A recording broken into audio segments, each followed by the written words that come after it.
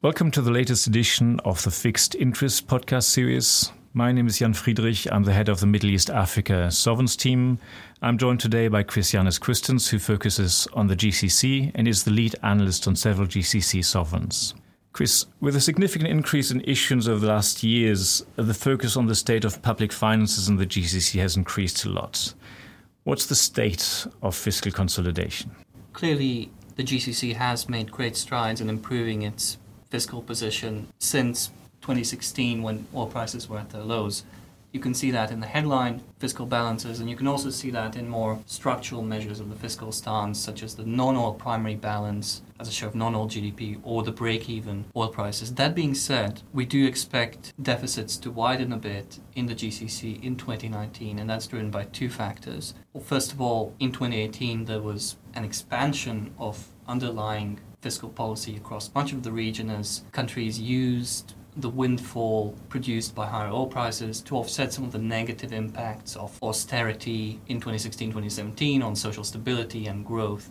Some of those impacts were perhaps harsher than countries have anticipated. And that is going to be combined in 2019 with an expected moderation of oil prices. We do expect Brent to average $65 per barrel in 2019, down from 71.6 in 2018, and on average we estimate that every $10 drop in oil prices widens the fiscal deficit by 4 to 5% of GDP depending on the country. You made reference to the fiscal break-even oil price. What are the trends in that indicator, and really how should we interpret it? It's not quite straightforward. Fiscal break-even oil price is the oil price that would be required for the budget to be in balance, assuming that spending, fiscal policy does not change as oil prices fluctuate. It is a useful measure of the structural fiscal stance of the country.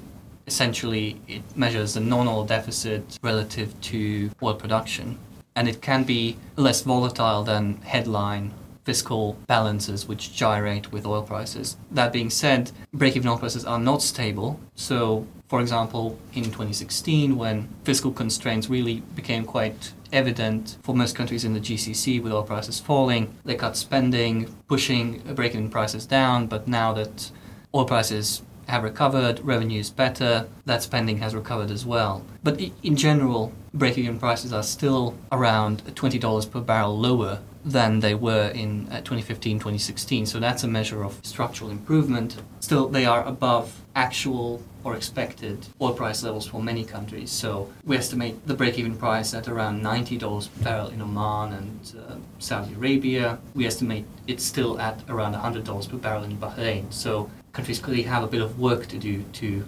reform their public finances. You mentioned some movement of fiscal reform measures in line with the oil price. But there have also been a lot of announcements by the governments on kind of reforming their fiscal management process, which historically are relatively weak. Often expenditures have been greatly exceeding the budget targets.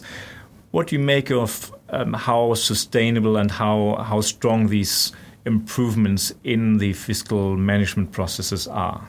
It still is a bit early to say. As you allude to, a good measure of fiscal discipline is the comparison of actual spending to budgeted or targeted spending, and that difference clearly shrank a lot in 2016-2017, whereas in prior years it was not uncommon for spending, say in Saudi Arabia or Oman, to be tens of % higher than budgeted. It was much closer to targets in those years. But then there has been a bit of slippage in 2018 as revenues recovered. You haven't seen it in headline fiscal metrics because they have been buoyed by the revenue recovery, but it still remains to be seen whether fiscal discipline is here to stay, and 2019 could be a good test of that. More broadly, what do you see of the commitment to reforms in the GCC region? There's two parts to reform. There's the economic reform with a focus on diversifying economies and moving them away from a government-led model. And it's fair to say that there has been a structural change on that front, whereas before the pursuit of diversification usually meant big infrastructure projects. There has been now clear movement to implement regulatory reform, in terms of relaxing foreign ownership restrictions, making it easier for foreigners to invest, and so on. On the fiscal side, we would see commitment to reform as still very much dependent on the state of the oil market. So countries committed to a swathe of ambitious reforms in 2016 when oil prices hit their lows, and by and large, some of those have been implemented. So VAT in Saudi Arabia and the UAE, excise tax, subsidy reform, current spending restraint. But in 2018, when oil prices recovered, you saw some of that not rolled back, but offset by new measures on the spending side. So in Saudi Arabia, you saw multiple stimulus packages, a rollback of some of the cuts to public sector allowances. In Abu Dhabi, you saw a new stimulus package announced by the Crown Prince. Similarly, in Oman, you saw a widening of the underlying fiscal deficit. Political developments in the region clearly have received a lot of coverage recently. So what do you make of the impact of these developments, specifically in Saudi Arabia, on the macro numbers that we generally focus on? As we have said before on Saudi Arabia, we think that the political issues are most likely to be impacting non-oil growth and foreign direct investment, as investors who might have been thinking about committing to projects on the ground in Saudi Arabia that may contribute to growth and diversification, as those investors take a step back, adopt a wait-and-see approach. Non-oil growth and FDI were already very weak in 2017. There was some recovery in 2018, but in our forecast we don't build in that much of a pickup. We have always seen the diversification agenda, the growth agenda as being more of a long-term issue that's not going to be easy to implement. Therefore, when political issues such as the Khashoggi case or the Ritz-Carlton affair emerge, that doesn't necessarily mean a lot of impact on our forecast. That being said, political risk is a feature of all of our GCC ratings, and that's the reason why the likes of Kuwait or Abu Dhabi were not rated AAA even when oil prices were above 100 and budget surpluses were in the double digits. We have recently downgraded Oman to BB plus with a stable outlook, but the fiscal deficit there is still actually quite high. So what is supporting the rating, and maybe can you talk about these sensitivities? As you say, fiscal and external deficits are still high in Oman. We expect fiscal and current account deficits around 10% of GDP in 2019. So clearly worrying for many. The reason we stabilized the outlook after our downgrade late in 2018 is we do feel that there are some fiscal upsides in the medium term coming from oil production, gas production, and associated economic activity. Clearly, Oman's oil production is below capacity. They have been investing heavily in it, but it is constrained by Oman's voluntary commitment to OPEC.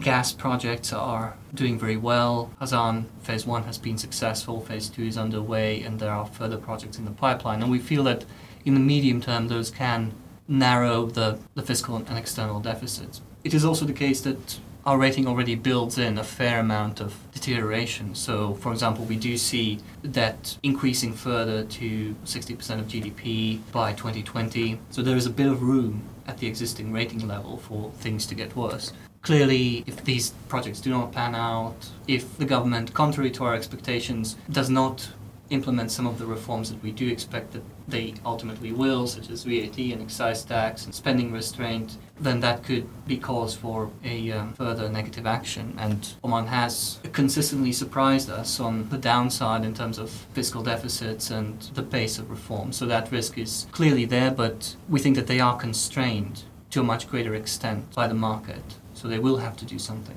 The crisis on Qatar, how is that now affecting the Qatari sovereign?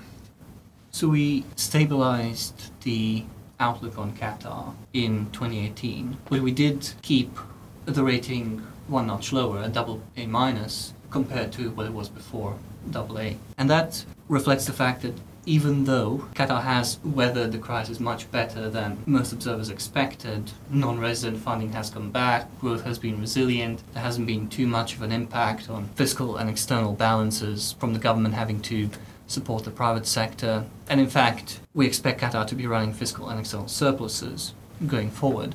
Despite all of this, the blockade did exacerbate some of the negative trends that we had been seeing in Qatar before, which was a build-up of debt, which with the latest 10 billion Eurobond issuance is actually going to exceed 60% of GDP in 2019, so a fairly high number. And also the build-up of vulnerabilities in the banking sector in terms of dependence on non-resident funding. It has been seen as a good thing that non-resident funding has come back after initially fleeing in 2017, but that also means that those vulnerabilities are as high as they ever were before.